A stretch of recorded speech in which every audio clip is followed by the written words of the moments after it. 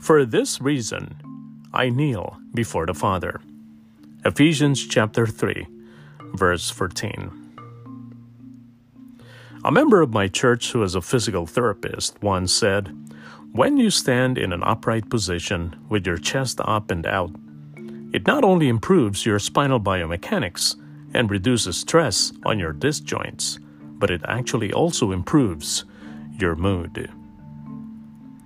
Picture an Olympic diver, in position and ready to dive. They are standing in the posture that directly reflects their mindset. Paul is telling us something similar here in the book of Ephesians. Our posture matters. It matters especially in our attitude of prayer.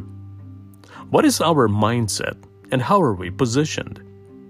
Sometimes, our posture in prayer may be about being on our knees, but even more important is the position of our heart. When we submit our heart and our will to God in faith, we begin to understand our position in Christ. We know we have gone from death to life and are now seated with Christ in heavenly places.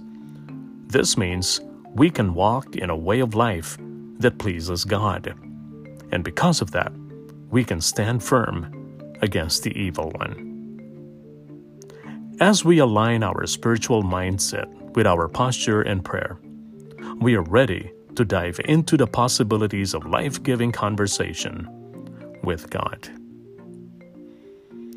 Lord, thank you for the opportunity to be courageous as we bow to you in prayer, knowing that as we submit to you, we are stepping into all that you have for us.